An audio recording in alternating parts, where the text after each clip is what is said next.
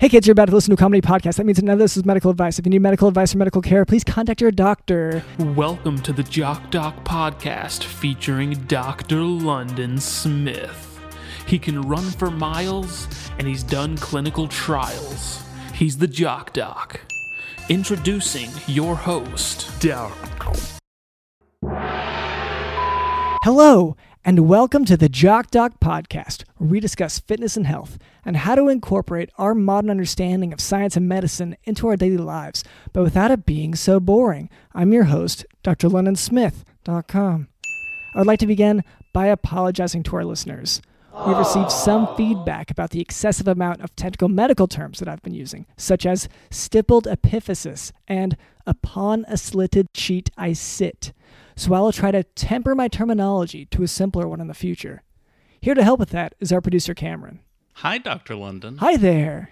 How was your weekend? It was all right. I mean, I didn't, it wasn't all planned what happened, but, it was... Yeah. But you definitely reacted like it was planned. Yeah. So as you know, I've been sort of taking up these clinical trials. I know for the vaccine, people, we're all doing these clinical trials, to try the vaccine. Yes. And so I thought, why stop there? Yeah. Normally I'm giving out the medicine. Because the trials you're going on have nothing to do with the vaccine. You're just interjecting that right now because it kind of sounds like a moral high ground. Well, it's...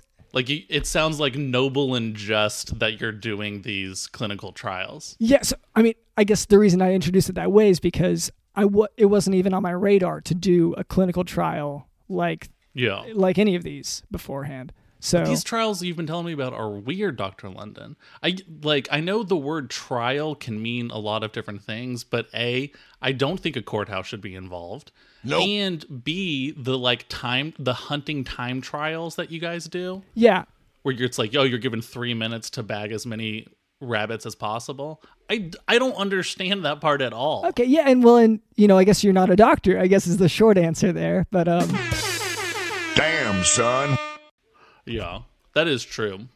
And I guess I should specify. So some of these clinical trials that I've done are ones where I sign up to be hunted, and then other ones are where someone else signs up to be hunted. So it's not all one thing. You're kind of painting broad strokes here. I want to clarify. These clinical trials are, it varies by whichever trial. But I hadn't even thought about doing a clinical trial until I kept getting all these advertisements for the vaccine.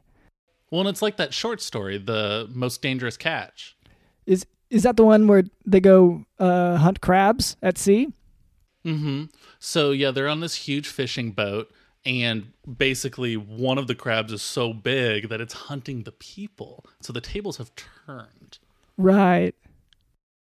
Yeah, it's one of those things where I feel so unplugged sometimes. Like Yeah. I'm surprised because, yes, we do most of these out at sea in international waters.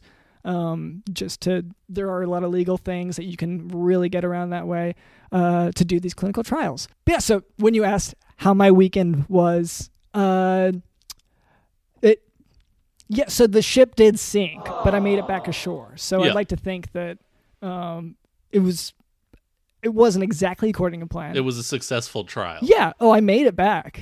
And that was, I guess, what you guys were testing? Yeah, safety. It was a test of safety. Oh, okay. It's different phases of clinical trials. So the first phase of a given clinical trial is going to be safety. And then you test efficacy. Right. So this one is saying, can this pill be taken if you're on a sinking boat? Yeah, I will say it was just, can this pill be taken? Because the boat... Oh, yeah. That was the part that, People don't know this, but testing medicine is very similar to how, cavemen back in the day would test different types of mushrooms to see what's poisonous and what's not. And by that I mean you just take them. No one knows what's going to happen at first, and then you whittle it down. The trials usually start with you have 300 pills, mm-hmm. and you're just kind of trying them, and different things are going to happen, and then you whittle out well, these make this thing grow, these make this thing go away, this stops this thing. To some extent, this is, we're getting a little bit into pharmacology here, which is a bit complex for where we're at. Just to make clear, it was just the first phase of the clinical trial, so it's not. Okay. Thank you for telling me about your weekend. Yeah. I don't want. I don't normally try to talk about my personal life so much. But of course. Well, and because most of it lately has just been this. Yeah. So. Yeah, which been a lot of. Well, sometimes I tell people it's vacation, but really, yes, it's going out to sea to swallow a pill and see if I make it back. Yep. Also known as the ultimate trial. So, anyway, so that was our producer Cameron. Also with us is Digital in the House. Clinical trial.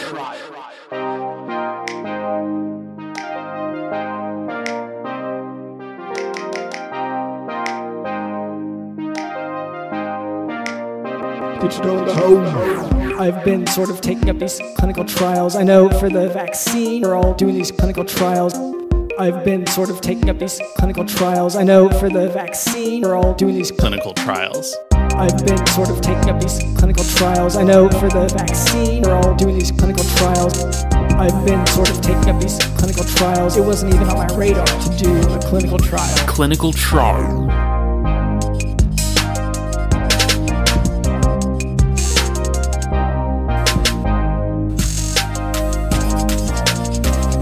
Clinical trial.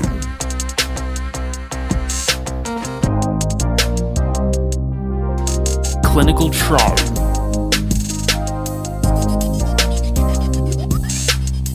I've been sort of taking up these clinical trials. I know for the vaccine, we're all doing these clinical trials. I've been sort of taking up these clinical trials. It wasn't even on my radar to do a clinical trial.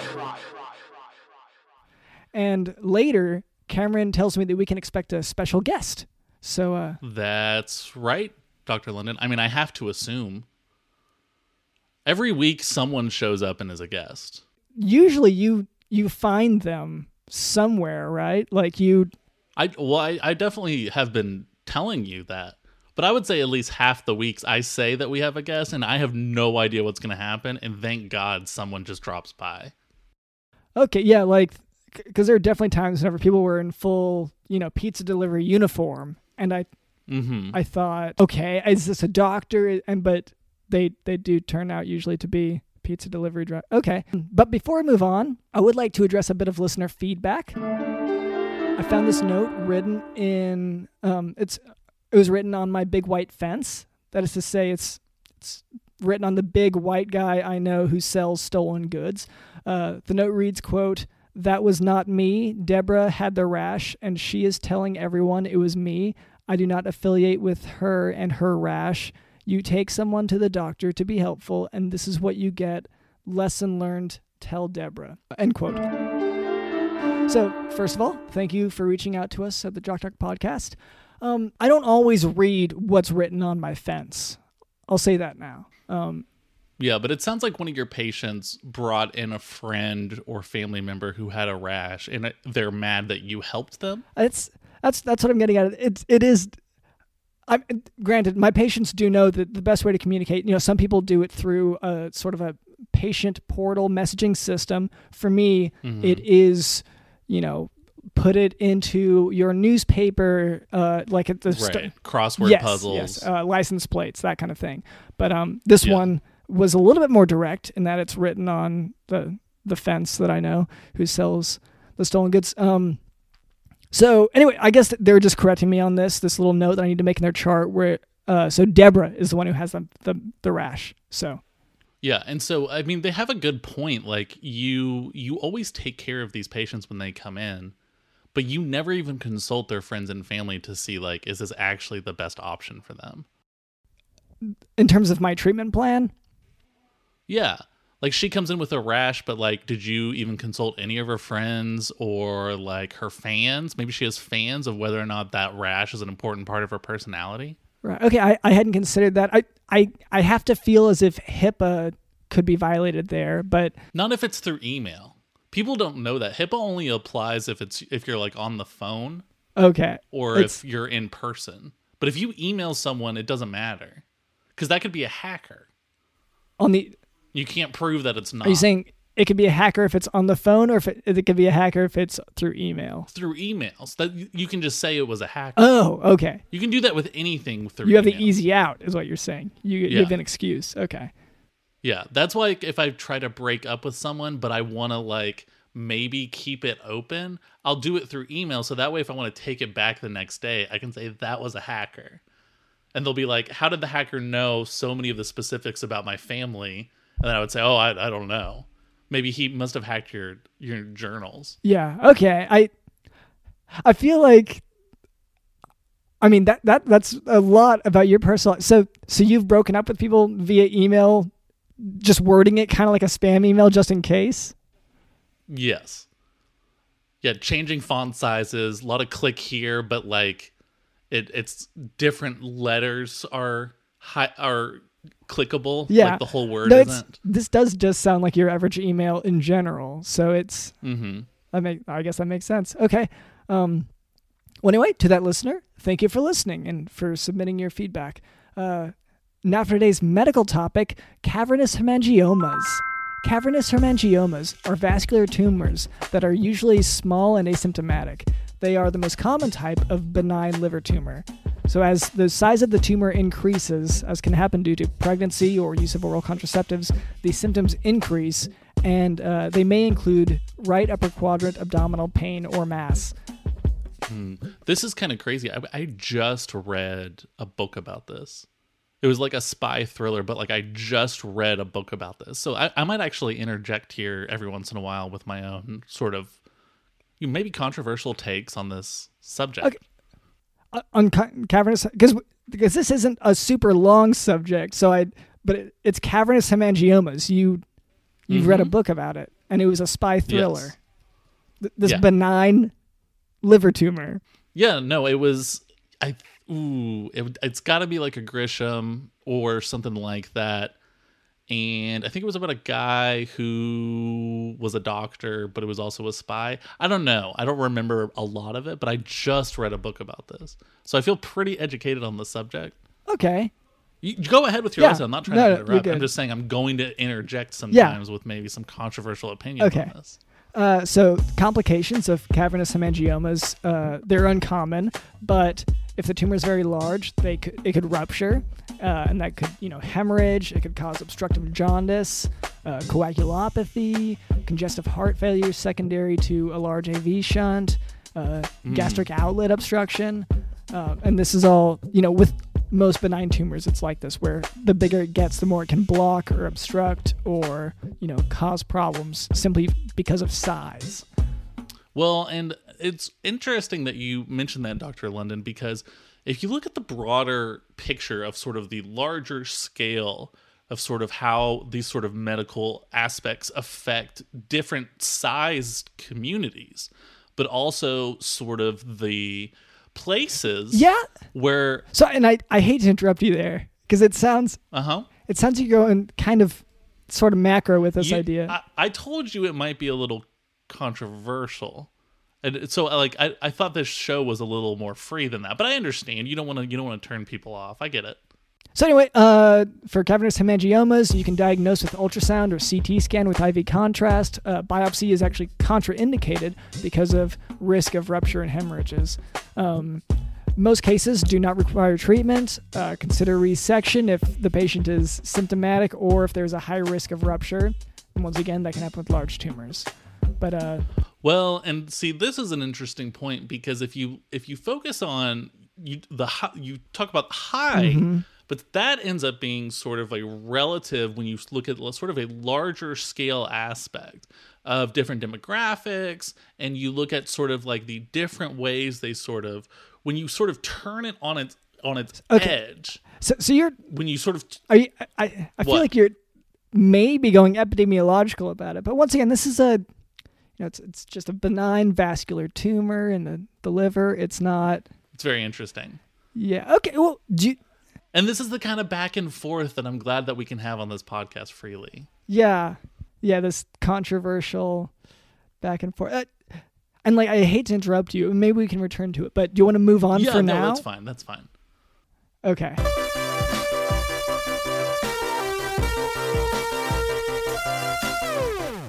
All right, Cameron, you said that we have a guest today. Is that right? That's right, Dr. London. Or again, I have to assume when I'm going to turn around right here, there will be someone in the guest chair. Yeah. Okay. So do we want to do that right now? Ooh. Yeah. No. I think I'm ready. Okay. Okay. 1, 2, 3. Whoa. Whoa.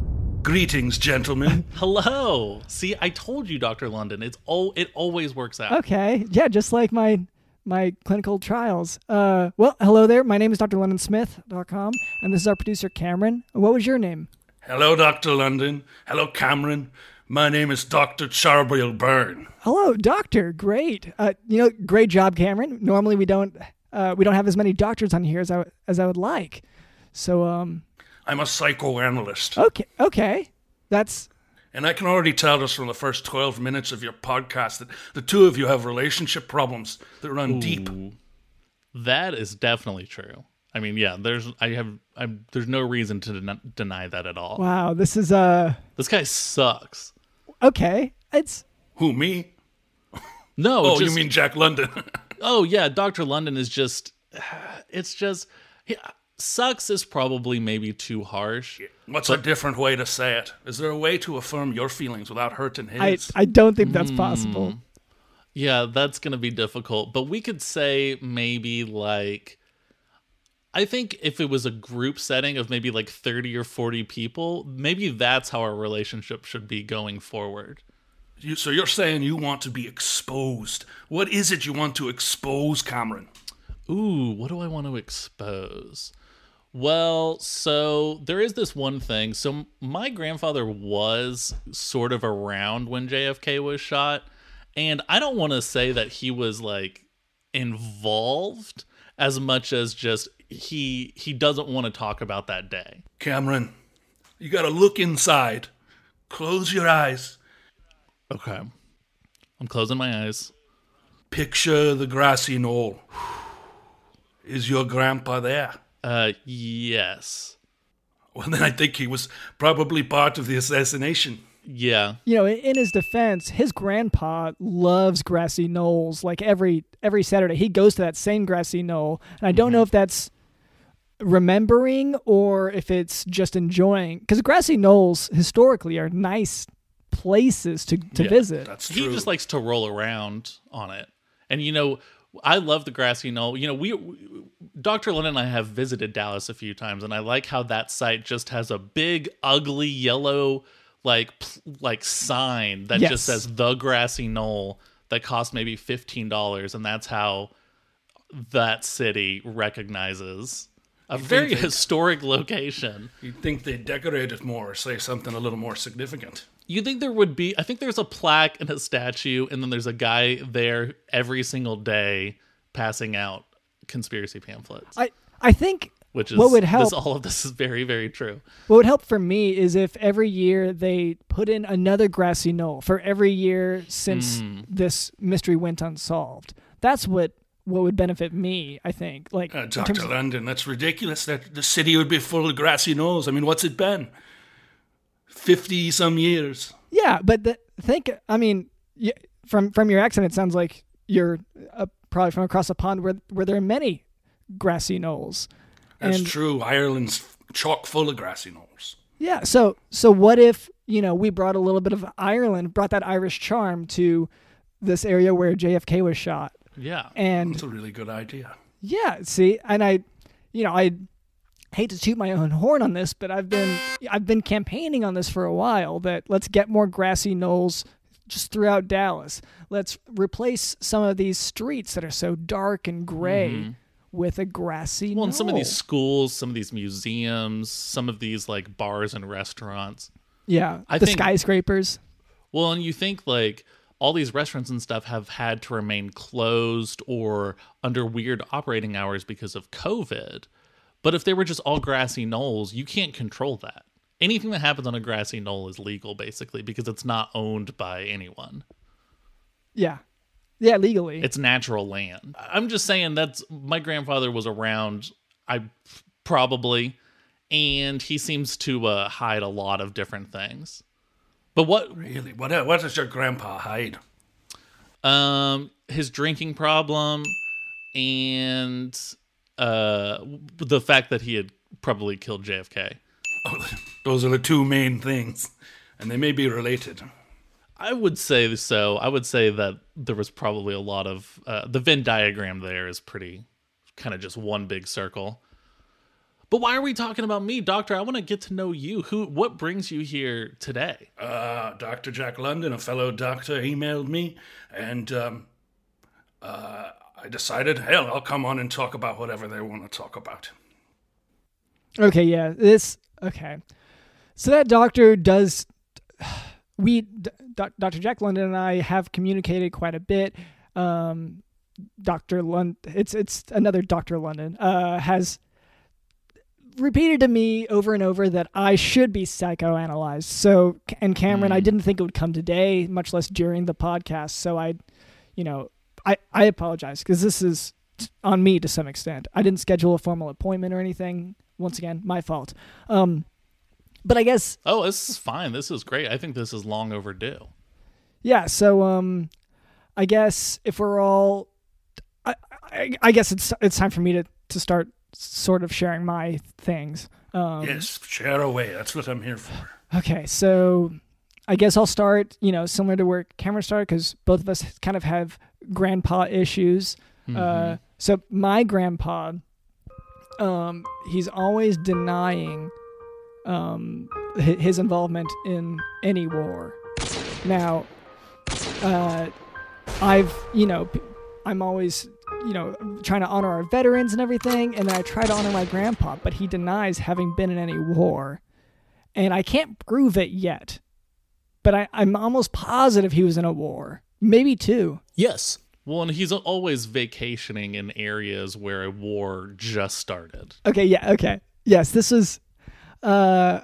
He's usually there like the day before a war starts and is there for maybe 3 months afterwards on vacation. Yeah, and it's one of those things where, you don't want to draw conclusions necessarily, especially about your own grandpa, but it is one of those things where, just like whenever you see maybe an ethical or a HIPAA violation by a fellow doctor, you do start to consider maybe it's time to call attention to what needs attention, because accountability is important in medicine. So what are you getting? You're saying a lot of words, but what's your issue here?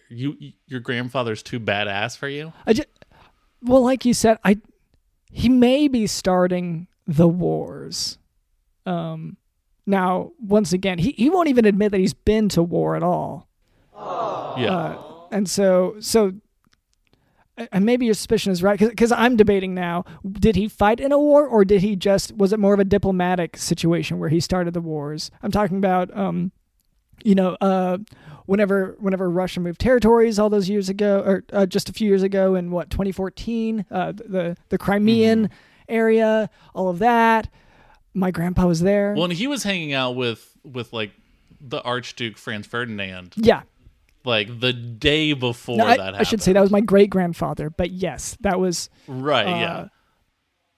There's like pictures of them. There's like selfies of them hanging out and stuff, which I just thought that was kind of odd. Dr. Burns' credit here, I am afraid that some of this may be genetic.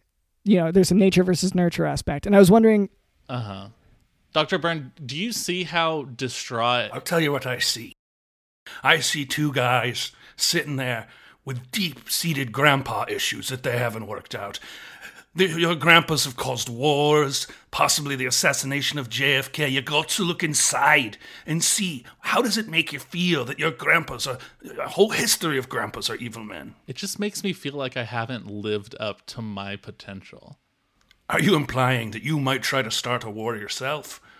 No, that's the thing, is like I don't have the gumption, the desire to put in the effort to pull off like a huge assassination. It's just I'd just rather watch TV. You know what I mean? Like I'm lazy, and that kind of bums me out. It makes me feel bad. Well, Cameron, you got to think you're mixing up what you see as laziness with being a morally responsible citizen. That's good. You don't want to start wars. Well, okay. I feel like enough of maybe it's just my family history, but like to some extent, I'm kind of Cameron has a very odd approach to these things where he will intentionally try to bumble into starting conflict. So he won't. I don't think Cameron would assassinate anyone, but would he? You're saying when I go on Bumble and match with people and then start yelling at them, and that's just funny. That's just fun. Yeah, well, it's just start accusing them of things. It starts out small. I'm sorry, Dr. Byrne, this is your profession more than mine, but in my opinion, he starts small with dating apps. When you escalate the conflict further, then it could lead to an assassination of a or people. Well, Cameron, you got to ask yourself why. Why are you bumbling and then yelling at the people? What relationship from your past are you recreating? Oh man, what relationship from my past am I recreating? I don't. Unless we get the help we need, we recreate the same relationships over and over. Yeah, that was Freud said that. That's right. So I don't know. I would say maybe like my relationship with my dog or my relationship with my pool. Like I have a contentious relationship with my pool. How so, Cameron? Well, the skimmer keeps getting a bunch of leaves in it, and again, I want to reiterate how lazy I am, so I don't like cleaning that out super frequently, and you're supposed to do it like all the time. And I feel like the pool puts in no effort to just take care of that stuff on its own. Well, you got to ask yourself, Cameron, what relationship are you recreating with your pool? What significant figure in your life was messy that you couldn't clean up because of your laziness? Wow, okay, this is big. Yeah, this is huge. Okay. I guess my relationship with Dr. London. Exactly. It's true. I'm constantly trying to fix him and fix just whatever the hell's going on over there. And I don't like swimming in his pool. And yeah, it's mostly pool related. It's mostly dragging him in the pool and then sort of trying to teach him how to swim that way. People say like the best way to teach someone how to swim is just throw them in the pool. I keep doing that. Dr. London keeps saying, I know how to swim, but it doesn't fix anything, doctor. I don't know what I'm doing anymore, You got to ask yourself, where does it come from, this urge to repeatedly throw Dr. London in the pool? What is it that you're covering up with this addictive behavior to tossing Dr. London in the pool? Yeah, teaching me to swim, I would think that's more of an excuse since you know that I know how to swim. And like at bet, like I'm holding electronics sometimes, but aside from that, it's pretty just annoying. Yeah. So what is this underlying issue? I guess the feeling I'd be having is anger. Okay. And usually hunger, because sometimes he will be eating something and I don't want to take it from him because that would be rude, but if I make it wet and make it where he can't eat it, then that makes me feel good. So you enjoy eating wet food? No, I don't. No one eats it, but it's just the fact that I'm taking it away from him makes me feel really good. And that's just the foundation of our relationship. I think that's something really special. I would say maybe you don't have to be embarrassed about the times whenever you have given in and eaten the wet food. I don't think that's, you haven't, it's not like you do it every time, but whenever. Well, yeah, if it's like a cookie or something that you would like dip in milk, yeah, who cares if it's just soaking wet and it's just sort of a pile of mush that I'm scooping into my mouth. Like a baby, Cameron. You're trying to revert scooping mush in your mouth like a baby. Whoa. That would explain a lot of my recent behavior. In terms of I throwing fits in restaurants. I threw my keys at the waitress the other day. Yes, you're reverting. And just because I was cranky. And, I watched Peppa Pig for like 13 hours. And it was just the same episode. That was yesterday. You fully reverted. Is that good? Nope. You're not saying if any of this is good or bad. That's not my job to morally judge. I'm here to draw out of you the answers you know are true deep down. Okay, so I'm comfortable with all of this. Well, then I guess you don't need therapy. Yeah, wow, I guess I refuse to change. I guess I should have probably stated that up front. Dr. London, though, he needs to be fixed. Yeah, I guess I'm glad that we've been focusing on Cameron because it's made it easier for me. But the reason why you're here is Dr. Jack London, really impressing it upon you to seek me out. And we could just talk about Cameron's pool thing, though. Like, that sounds easier than... Wait, I'm confused. Are you Dr. Jack London or not? Oh, okay. No, I'm not Dr. Jack London. I'm drlondonsmith.com. But you're friends with Dr. Jack London. But you're friends with Dr. Jack London. That's right. Yes. Okay. Yes. And so, and I understand how confusing it is because we are both Dr. London to whatever extent. Yes. But well, that's something you might want to think about, Dr. Smith. So having a first name like London, think about the significant weight that carries with it. One of the greatest cities in the world. That's true. The British Empire and all that, and I've, then the history of colonization, and that's okay. I guess maybe this is the point that we need to get at. So, a lot of people just are named normal names. For me, I bear the burden of the militaristic conquests that. Colonizing places and you're taking on the sins of the city of London. You feel that weight. That's right. Jack the Ripper. Yes. Yeah. Pierce Morgan. Yes. That's probably the heaviest of all the burdens. S Club 7. I don't know what that is. It was a pop band, a British pop band that I think had one song basically in 1997. Okay. And Dr. London, I have to imagine you feel that kind of like pressure.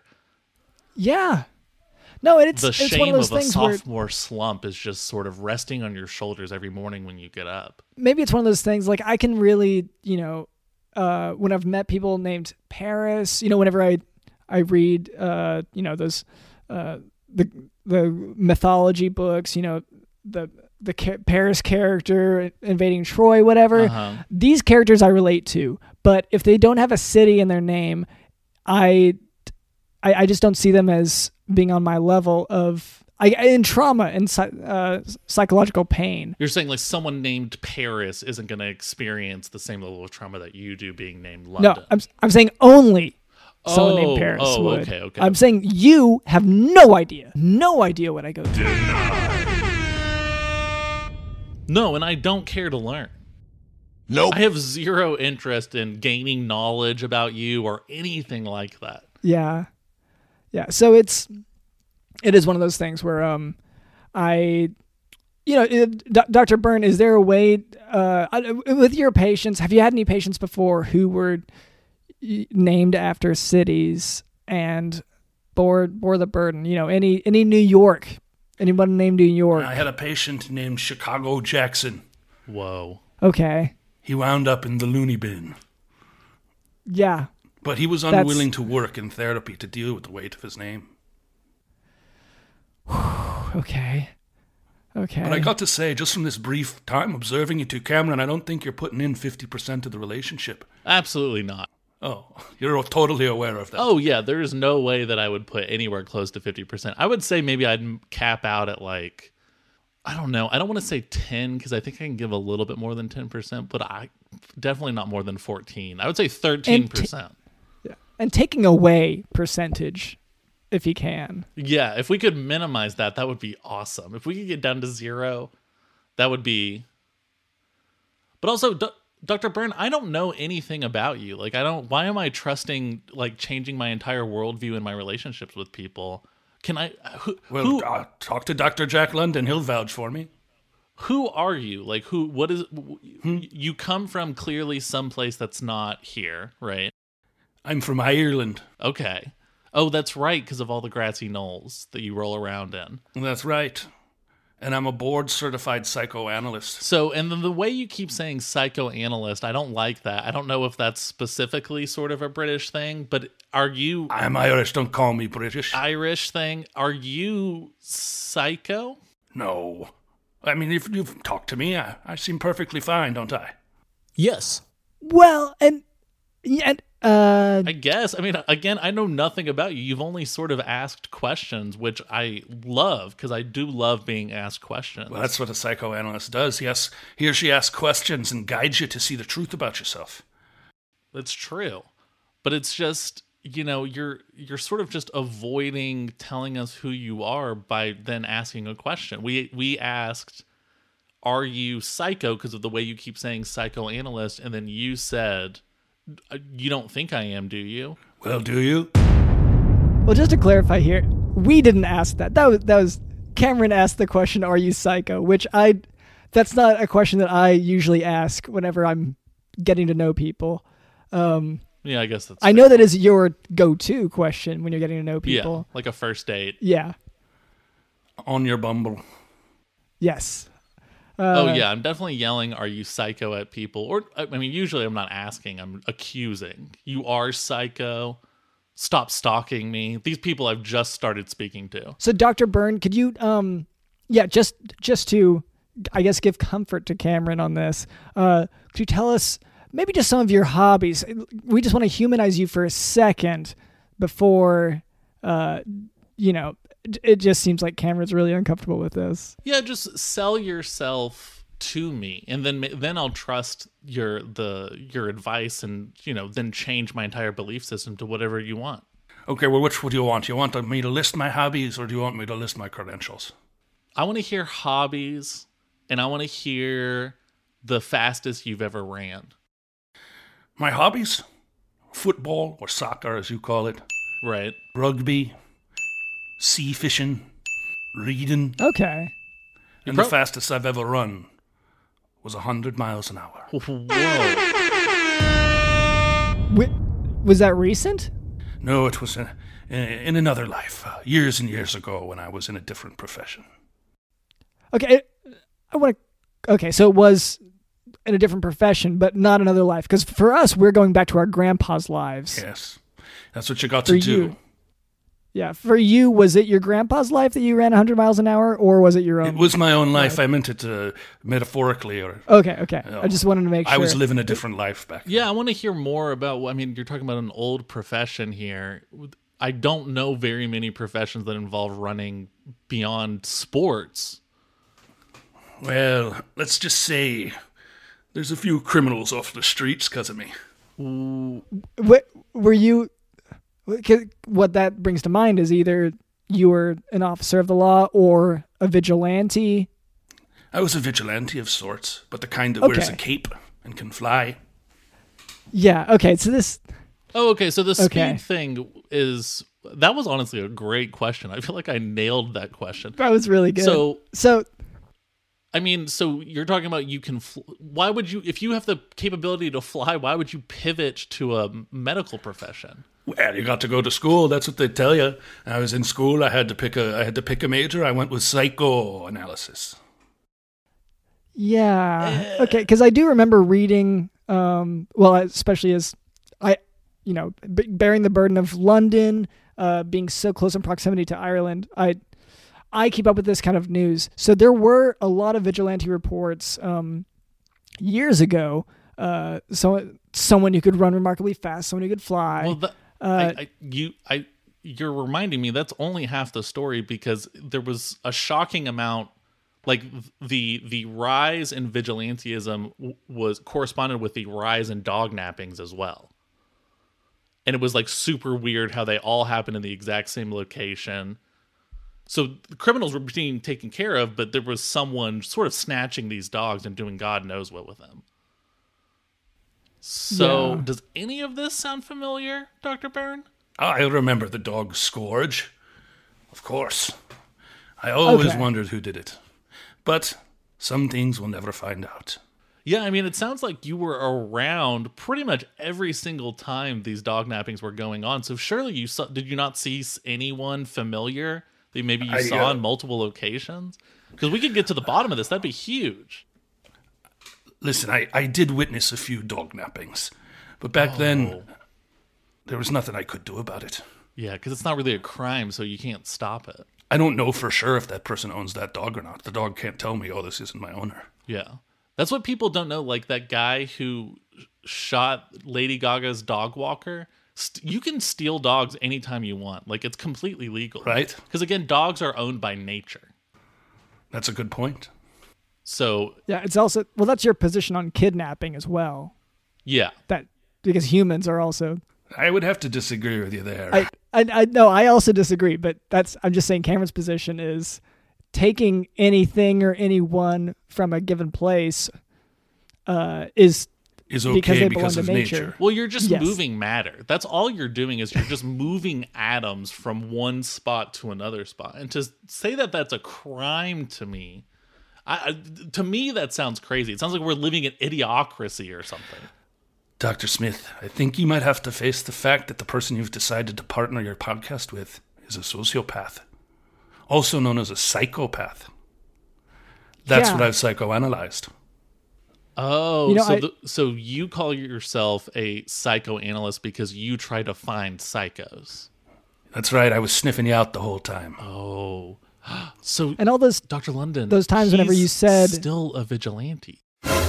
He's trying to hunt future supervillains by sniffing out the psychos. Yeah, whenever you said like, you know, vigilantes also have day jobs usually, right? Yeah, I guess so. But I figured the flying things, you could monetize that really easily. So I guess I didn't question it that much. Yeah, Just feels I like doing it and posting it on YouTube would earn you an infinite amount of money forever. But I could be wrong. I'm not in it for the money, I'm in it for seeking the truth. Yeah, in this case, letting a podcast host know that he's His producer's a sociopath. yeah, And then I might Well, turn it's- into some sort of super villain that is pitted against you. It's very possible. But that's one thing. Just because I'm psycho doesn't necessarily mean that I'm evil. Like, just because, yes, I am trying to block out the sun, that I feel like that's going to be helpful this summer when everyone's a lot cooler. That's not for evil reasons. Yeah, I gotta tell you, I disagree with you on that. I think people like the sun. They gotta get their vitamin D. You're gonna deprive them of their vitamin D. No, because you can get vitamin D from oranges, and cuties are so popular right now. You know what I mean? Like mandarin oranges are so cool. That's a good point. So I I hadn't think thought about that. I think it's Trendy. all going to be fine. And just, it's so hot when it gets hot. You know what I mean? So I just think, temperature goes above 75 degrees, sort of a shade thing. It's kind of a big umbrella, comes out, blocks the sun. So, And then it's like dark for 6 or 7 days after that to just cool things down a bit. I mean, Dr. Smith, Then it opens back up. It's like a superdome. I think your podcast producer is some kind of evil genius that needs to be brought to justice. yeah, Yeah. It's And to be clear, I don't have the mechanisms for this. I'm more of a Steve Jobs idea guy, and I have not been able to find my Woz who can he's done a lot actually of do the things. he doesn't have means. Most of what he has a lot of projects that he's undertaken. For regular listeners to the podcast, he has a lot of these projects that go on. see. A lot of these ordeals that he goes through, but he just doesn't have the funding. Aside from what he siphons from me, he doesn't have the funding to pull off blotting out the sun, Yeah. blowing up the moon, threatening governments. And again, I'm a big picture guy. Ideas. I thought of the iPhone before that even came out. Like February 2007, I said, "What if a phone could be an iPod?" Yeah, you were there. Dr. Smith, can you confirm this? Well, I don't want to. Okay, You don't want to enable me? Do it. Enable me, bitch. All right, let's not use that kind of language. Let's keep this civil. Sorry, yeah. What's another way to say that? Yeah, Cameron. Maybe What's another way? enable me, bastard? Well, Dr. Smith, did you know your father? With all this focus on my grandfather, I hardly. Oh yeah, no, I had a very loving father. Oh, all right. There you go. Well, then you're not the bastard. Okay, yeah. So Cameron, doctor. Remember we talked about this. Doctor is the term we use. Doctor. Okay. Doctor, Yeah. London. Well, and Doctor. I feel like we're hitting a really good spot here. Maybe it's time to focus on chores a little bit. God, do we have to? We've covered so much ground. Granted, Doctor. The second we start to figure out your messed up brain, you want to pivot to something else. Yeah, well, it's just, like, and it's, we all work within our means, and I think it's just good for, clean house, clean mind. Dr. Byrne, am I the only psycho person in this room right now? That would be my belief. I believe that Dr. Smith has some deep-rooted problems with his willingness to work with you, and you're the psycho. It's essentially an abusive relationship. Yeah, but if it's sort of two sides. If you think that a psycho would need another psycho to be friends with, I don't agree with you. Scientifically, I think psychos find someone to latch onto that will make a podcast for them to produce, so they don't have to do it themselves. Yeah, that is. I mean, I am producer Cameron, but I don't really do any of the work. It sounds like this DJ Dylan does everything. Yes.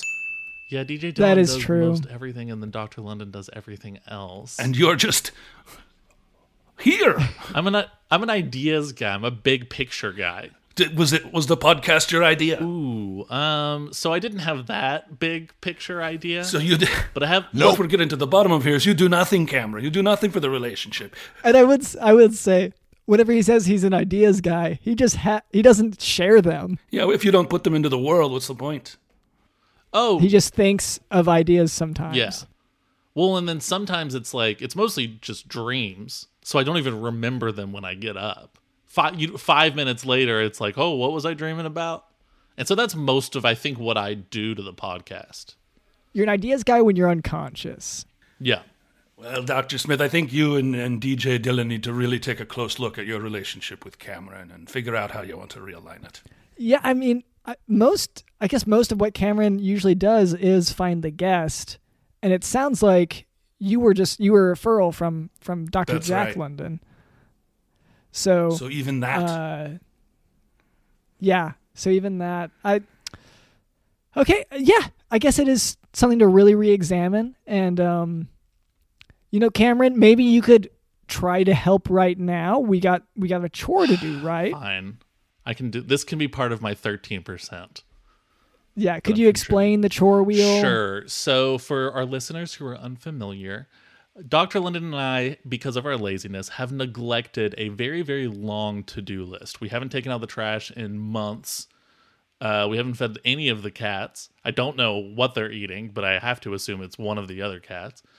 And we started a farm, but we didn't. Our next thing on the list to do was to buy, half of the animals and the feed and everything, so they're wandering around. It's been pretty awful. So we to knock off some of these chores that we have to get done, we created this huge chore wheel that we spin every single week, and whatever chore it lands on, we have to do.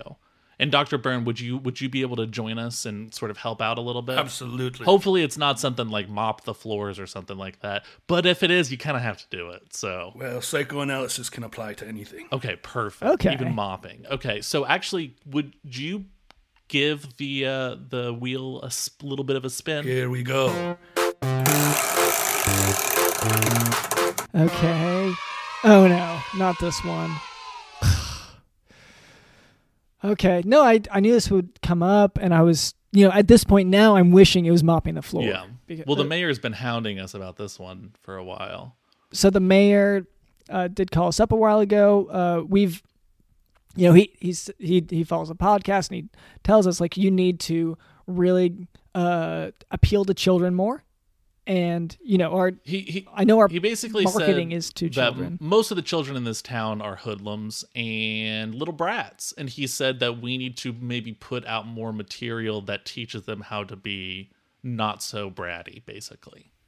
Mm-hmm. And so, that's he brought us in to write a children's book. Yeah, specifically to teach a valuable lesson. Yes. And so we got to figure this out. We're going to just knock this out really quickly, because otherwise the mayor is going to be super pissed.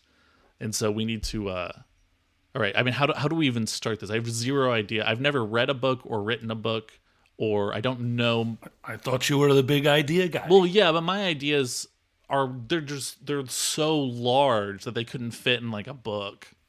Let's Let's stick with what you know, though, Cameron, because what you know is that your ideas happen while you're asleep. So maybe it could be a going to sleep type book. Okay. So Yeah. it's a book about going to sleep, or like a book about what happens when you go to sleep, or what's the valuable lesson being taught? I mean, sleep is super healthy for you. Okay. In the right doses. So maybe it could be, this could be one of those things, and I know this is kind of weird for children's books, but it could be one of those books that's kind of oriented towards children that are going to sleep. Like you read them a book before they go to sleep. Just Okay. kind of like A bedtime story. Yeah. I'm not familiar with the term, but Oh, okay, yeah. so this is So I guess you lost me there. what you're wanting is a book that's so boring that's going to cause even a fussy little bratty child to pass out, as if he took a pill.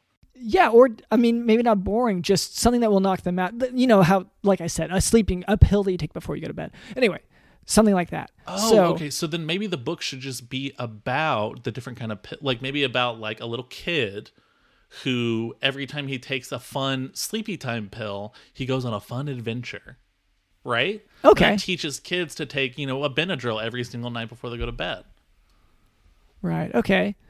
Dr. Byrne, are you feeling this? Is this? Look at what's happening. You're working together. Wow.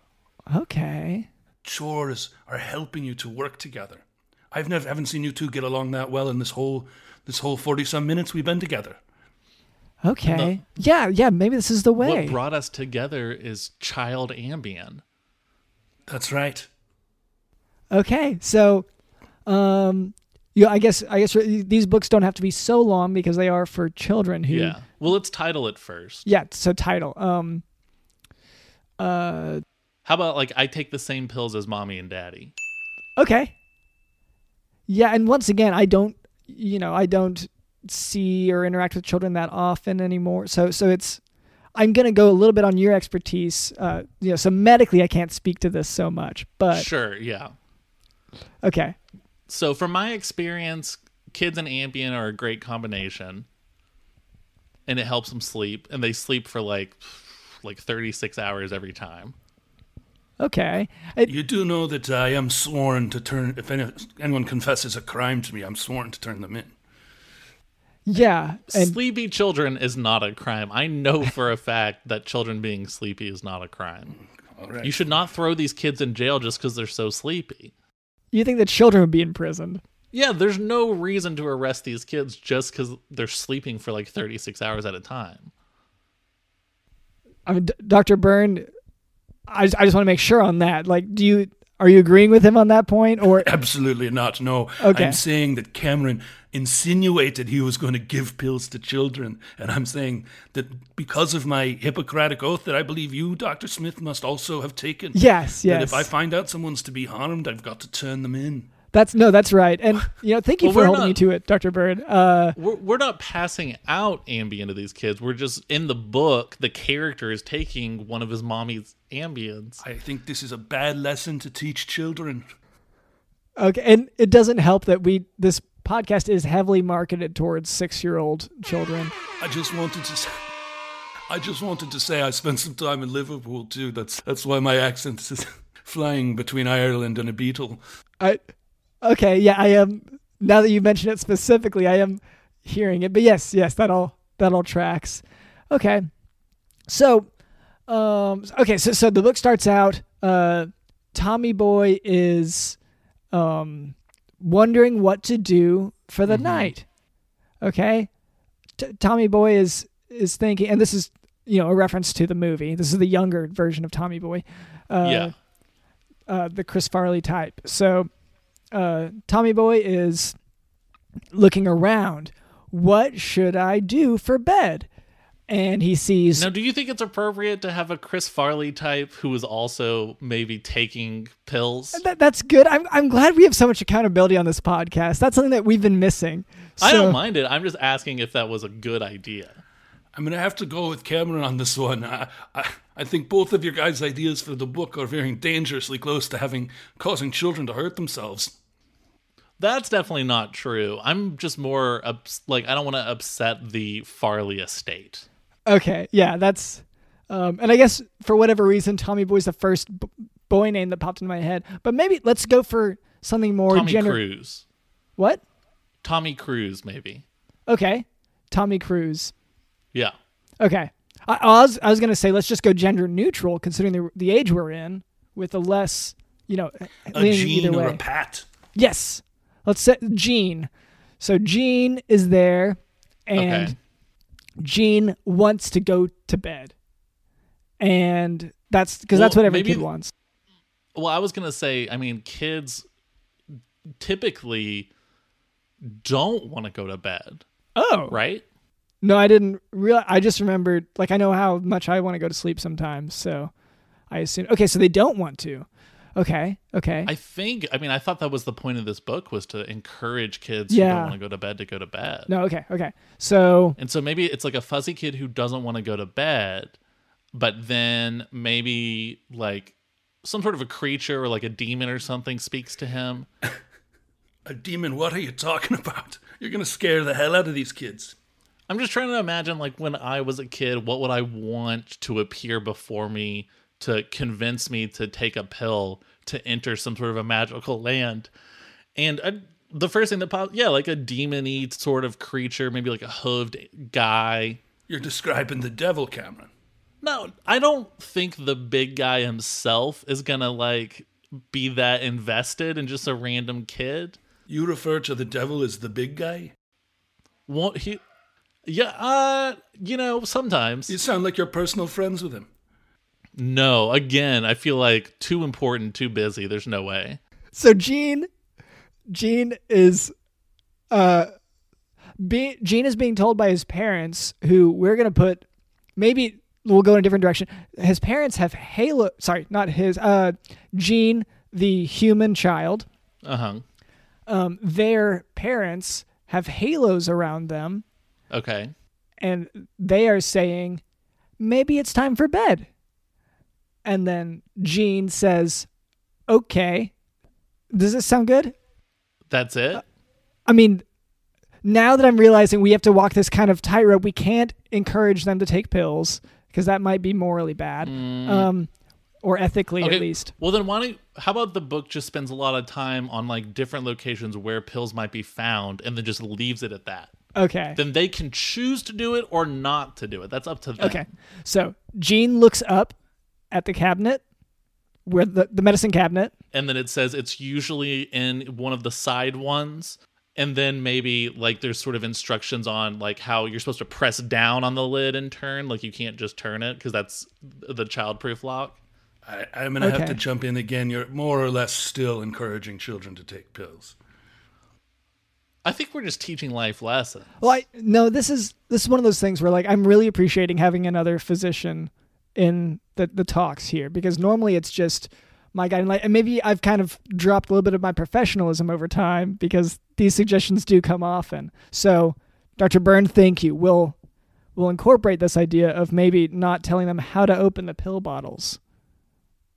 Okay, so Gene, so let's the leaving it blank might be okay. So Gene looks up at the medicine cabinet, considers, and we can write considers ...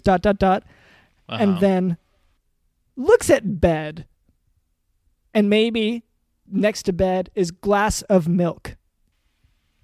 Okay. Ooh, I mean, do you want to be on that side of history? You don't think things are sort of like gearing more towards veganism as time goes on? Okay. So my attempt was to find something that wasn't so controversial as a method to help a child sleep. Yeah, but you're talking about the dairy industry. Yeah. Okay. So for you don't draw the line at Ambien for a child. For you, No. it's the Cheese, milk, yeah. yeah. Okay. Yeah. Okay. So So the kid just goes to bed. Kid So just it's goes a to bed. 2-page book. Yeah. The first page is the kid doesn't want to go to bed. On the second page, he's looking at a cabinet, and then he looks at the bed. So I guess 3 pages, and the third page is he goes to bed. great. Done. That was easy. I think this is Yeah. going to transform our community. This is a great book. Thank you, Dr. Byrne. And with your endorsement, Would you be willing to put your... I'll write the foreword, or the, what's it called? The epigraph or whatever. Oh, yes. yes. Thank you. Yeah. And the forward would be great. And you want to do, give us a good 3 pages of forward, then we'll have 2 or 3 pages of book, and that'll be great. You got yourself a full book there. Yeah. All right. Well, wow. First we have to destroy. So the chore wheel is built with a certain number of chores, and we have new chores thrown in every week. So we do have to destroy this one. So this Dr. Byrne, would you do the honors? There's an axe in the corner there, and if you could just try to chop at the chore wheel, just chop it down. All right. Just chop it up, beat the hell out of it. Let me grab the axe and chop away. Oh, wow, he's so fast. He's so fast.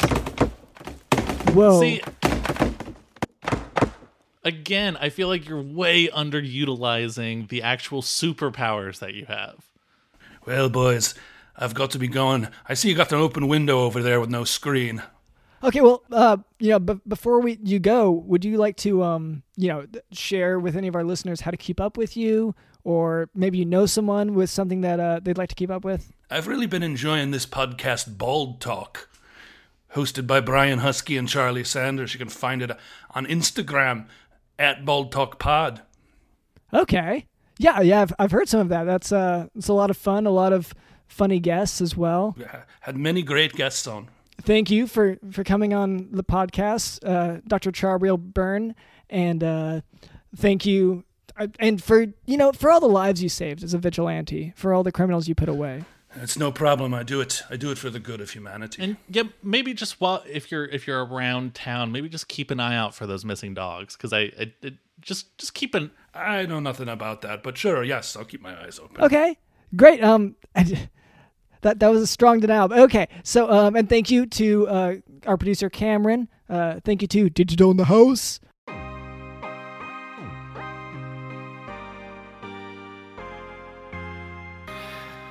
Dr. Smith, I think you might have to face the fact that the person you've decided to partner your podcast with is a sociopath, also known as a psychopath.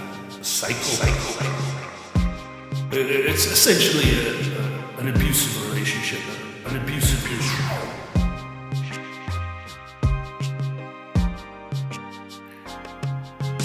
It sounds like this DJ Dylan does everything. Yes.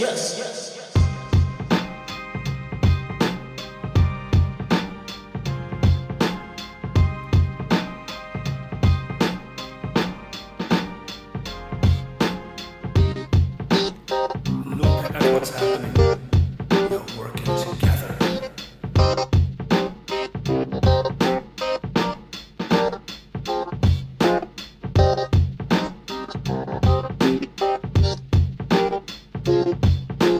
My name is Dr. Lennon Smith, and this has been the Jock Doc Podcast. See ya.